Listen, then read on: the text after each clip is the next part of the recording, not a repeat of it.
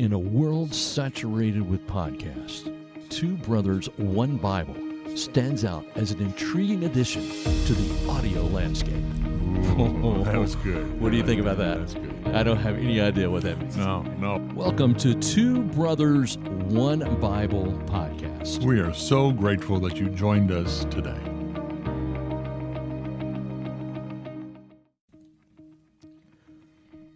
And now it's time for another episode of Two Brothers, One Bible podcast. I'm Robert Wakefield. I'm Peter Searson. And Peter, it's great to have you here. We're going to talk about, it's after Thanksgiving. How do you feel? Full. Your favorite thing about the Thanksgiving dinner is what? Oh, leftovers, honestly. You know, it's the turkey sandwich Yeah. after Thanksgiving. Pulling it all out.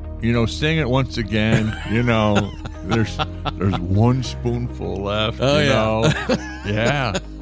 Leftovers are good. The leftovers are good, but that turkey sandwich after Thanksgiving is where it's at for me. I concur. Yeah, so if you've got a great turkey sandwich recipe, please send that to Two Brothers One Bible at gmail.com along with your favorite Mount Rushmore verses. I'll just put that plug in there one more time. Shameless plug. That's it. But today we're going to follow up a lesson that you did on Sunday. Yeah, exactly. And so we're going to follow up on that, and we're going to base our study on this post-Thanksgiving podcast on Psalm 149. Yeah, I really love that psalm.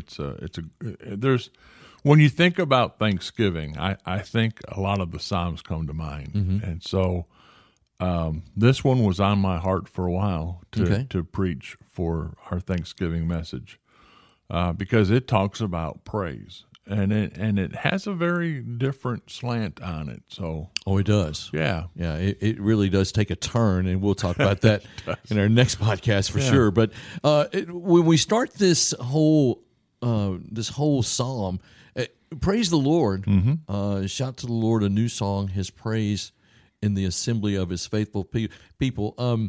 This praise the Lord thing is mentioned in several psalms. That's how it starts and how it ends. It is. It does. Yeah, it's bookend. It's bookend. I mean, that's how this one ends. After verse 9. So praising the Lord is a very fundamental. It should be an easy thing for us to do. Sometimes it's not. Yeah. But it should come from our heart, just from our relationship that we have. And I think that's what the psalmist is trying to express here, is that praise should be something that just comes from us consistently and constantly. Right. And you're right. We are more of a, if I'm in the mood kind of thing, if I feel like it. And that is not the picture of Scripture at all, but praise is to be our go-to thing all the time. Is it like an outburst in some ways? It can be. And there's verses that allude to this joyful expression. And because when I think of praise, oftentimes that's what I think of. I think of this just when I'm just overwhelmed by the word or the music that's being played or the scriptures or the sermon that and I'm just thinking, thank God. Right. For what you've done for me. Why did you do that for me? That is incredible. I praise you for that. Yeah. And I love Thanksgiving is a time that we just set aside to thank God. Yeah. In every one of our Thanksgiving prayers that I can remember, we never asked for anything. We just thanked Him. Right. Just sit back and that's just that form of praise that we're talking about. Oh, yeah. That attitude of gratitude. There's so much we should be thankful for, but we live in a society that just wants more and more and more, and we get caught up with that as Christians. You wouldn't think we would, but we can't help it. We see the same TV commercials, and we see the same kind of marketing, and we're exposed to that, and so we have those desires, and we feel like if I had that, I'd be a happier person. But what the psalm reminds us is that our best joy comes from being thankful and giving praise. Oh, absolutely. So verse 2, let Israel rejoice in their Maker. Let the people of Zion be glad in their King. Let them praise his, this is verse 3, let them praise his name with dancing and make music to him with timbrel and harp. As a percussionist, making music is just, it's just who I am. Well, and I think I love it. Yeah, that is worship. Mm-hmm. And that's how you worship, and I think that's important. We use there's different ways we express our joy and our praise, and for you that's in the area of percussion. Oh yeah. There's just something about playing music that just does so much for me internally. Right. It's just an outward show of who I am, and so the psalmist here is encouraging us to praise him with dancing and making music. Yeah. I want to go back to the new song thing. There's several places where the phrase "new song" is placed in there, and there's critics today about contemporary Christian music. Some of the critics are the repetition of it, and what's wrong with the hymns, and I don't think anything is being said against the hymns. And at one time, those hymns were new songs. They were new at one time, yes. What the psalmist is expressing here is that God has done something new. Now, we're not quite sure the history of where this psalm dropped. Okay. But either they're coming out of exile or the temple has been rebuilt, but they're saying God's done something new. Mm-hmm. And I think we come from that same point of, man, God's just done something marvelous. Right. And think of all the times where, bills were due and money came in, or, you couldn't get groceries and someone dropped them off, and, and there's maybe these little things where you're going, man, God's just good. He's doing something new. Mm-hmm. And you just break out in praise and song and thank him for his goodness. I like that. And I think that's why there's new songs. Right. Because there's different ways to see God express himself. And so until God says, well, I'm not going to do any new things anymore, there's going to have to be new songs. Oh, yeah. I've never thought of that, but you're right. The new songs that are coming out are usually from a person's experience. They're always. Yeah. And so they're trying to articulate, and it's just like what you said about the drums. That's their form of worship. And so they take what they're processing and they put it into a song. Right. And so we sing new songs because it's a new aspect, new dimension of who God is. Right. Back on the backboard of our church, we have all those notes that people praise. And Todd and I have picked out some of those sayings, and we want to put it into a new song. Oh, that'd be great. Wouldn't that be cool? That would be wonderful. Because at Praise Fest, we had that cross, and people would take cards, and they would write down what they wanted to pray for or what they wanted to leave there. And it was powerful reading what those people were putting. And if they had it in a song, if something great were to happen to them or whatever it is, that is the way to express that. Yeah, is it really in is a new song. Absolutely. Yeah. Oh, I like that. That's a great idea. Yeah. So let us see. We did verse 3. Let them praise his name with dancing. Yeah. And make music to him with timbrel and harp. Verse 4 says, "For the Lord takes delight in his people, and he crowns the humble with victory." Now, again, we talked about this in an earlier podcast about the Lord taking delight. Yeah. And we used the illustration of, he sings over us. Just the fact that God takes delight in us. Yeah. Is as bad sometimes as we are, but he said, like you've said before, well, that's my child. Yeah, I'm not really proud of him right now, but gosh, I still love him. Yeah. I still love him, and just the fact that the psalmist realizes that the Lord takes delight in his people, that's another refreshing thing that the psalm brings out. Yeah, we don't think, what can I do to bring a smile to God's face? Yeah, right. We don't. But by our obedience, by our praise, especially praise in the midst of difficult circumstances. Can you imagine how God felt when Paul and Silas in prison, shackled, right, it's midnight. Yeah, and they're just breaking loose. They're just breaking over a new song. Yeah, they're just singing and praising.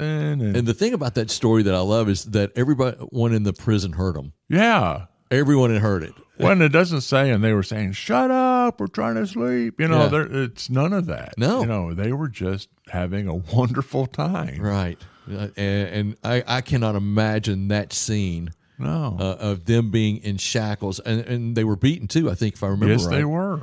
And so they're wounded, they're hurting, yeah. And yet there they are singing a new song. Yeah. And so this is what this psalm reflects, is that it, we need to dance, we need to express it, we need to do all kinds of things to just say, hey, we're going to praise him despite the circumstances. Right.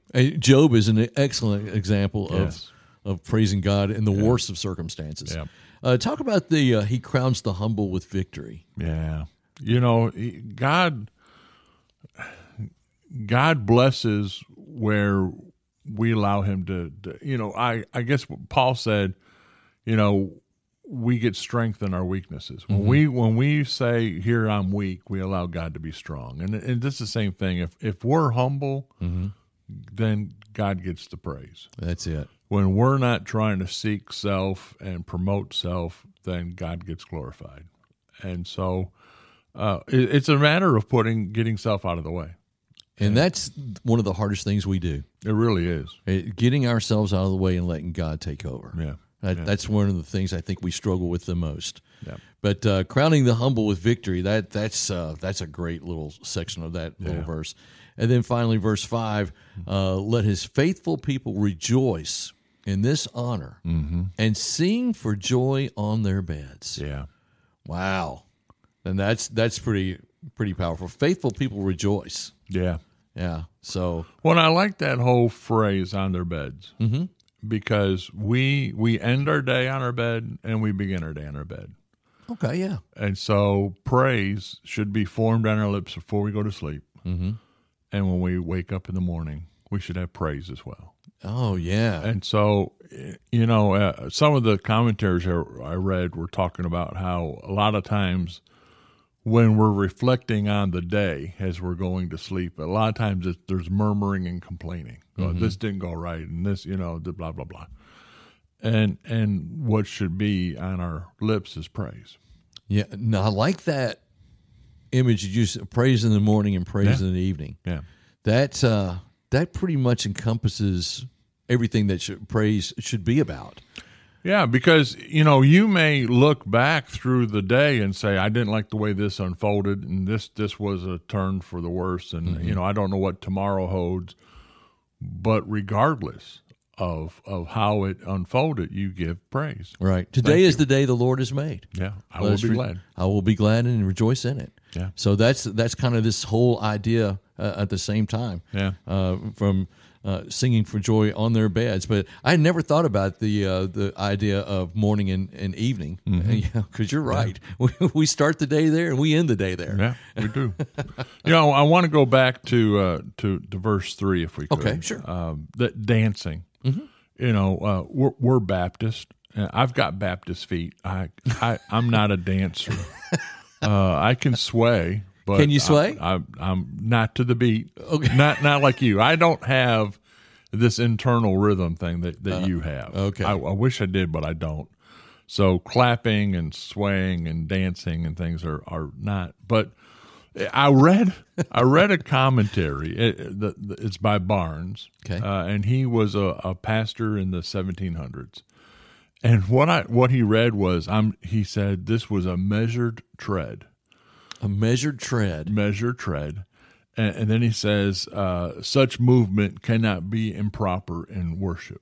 And so a measured tread would be a step to the right and a step to the left, a step to the right. Right. And I don't think that's what the psalmist is talking about at all. No, I don't think so either. And I think back to what we have in 2 Samuel, where it talked about David, and it said that he was just in a loincloth. and it said that he was dancing with all his might. Yes. Which is not a measured tread at all. There's nothing measured about that. No. He was just letting it fly. Yeah. Yeah, and, he really was. You know, I would say in our Baptist churches, we are more inclined towards a measured tread than we are dancing with all your might. Right. Somehow we feel that's disrespectful. It's not worshipful. And I think we inhibit our praise in so many ways. You know, even to the point of raising hands, which is a long way away from dancing. Right. But it's like, I don't know if I should, you know. Yeah, that's true. And boy, when God does something great and good, when he delivers you from the midst of the storm, boy, we should just have joy and praise, and it should just pour out of us. Just pour out of us like it did with David. Yeah. Yeah, because, I mean, that in that story that you just mentioned, he was just dancing up a storm. Yeah. And didn't his wife make fun of him? It was his daughter. It was his daughter, yeah. Yeah. I remember somebody was like, Dad. Come on, Dad. I couldn't remember if it was his wife or it was his daughter. Yeah, okay. Yeah, but anyway, but yeah, you're right. He was just so thankful and so praiseworthy. Because if I remember, now I may not have the story right. Is this when they were ringing in the Ark of the Covenant? Yeah. Okay, Yeah. okay. Yeah. I thought that was the story. Yeah. And so he was so happy to have that there that he just went out in front of it and just danced in front of everybody. Yeah. Another quote I read was, we're more apt to chant dirges than to sing hallelujahs. Oh, that is true. Isn't it? Yeah. I mean, that's just our humanity, is quick to find the negative and be grateful for the positive for a minute. But that should not be the countenance of a Christian. No, it should not.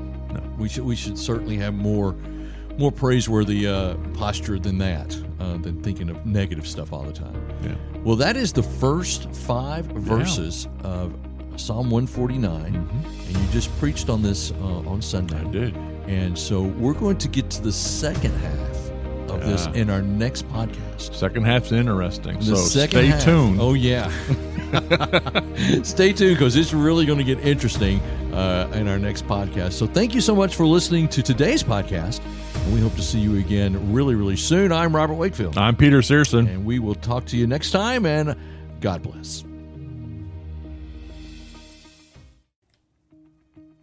Thank you for listening to Two Brothers, One Bible podcast. We want to encourage you to subscribe wherever you get your podcast, and be sure and tell a friend.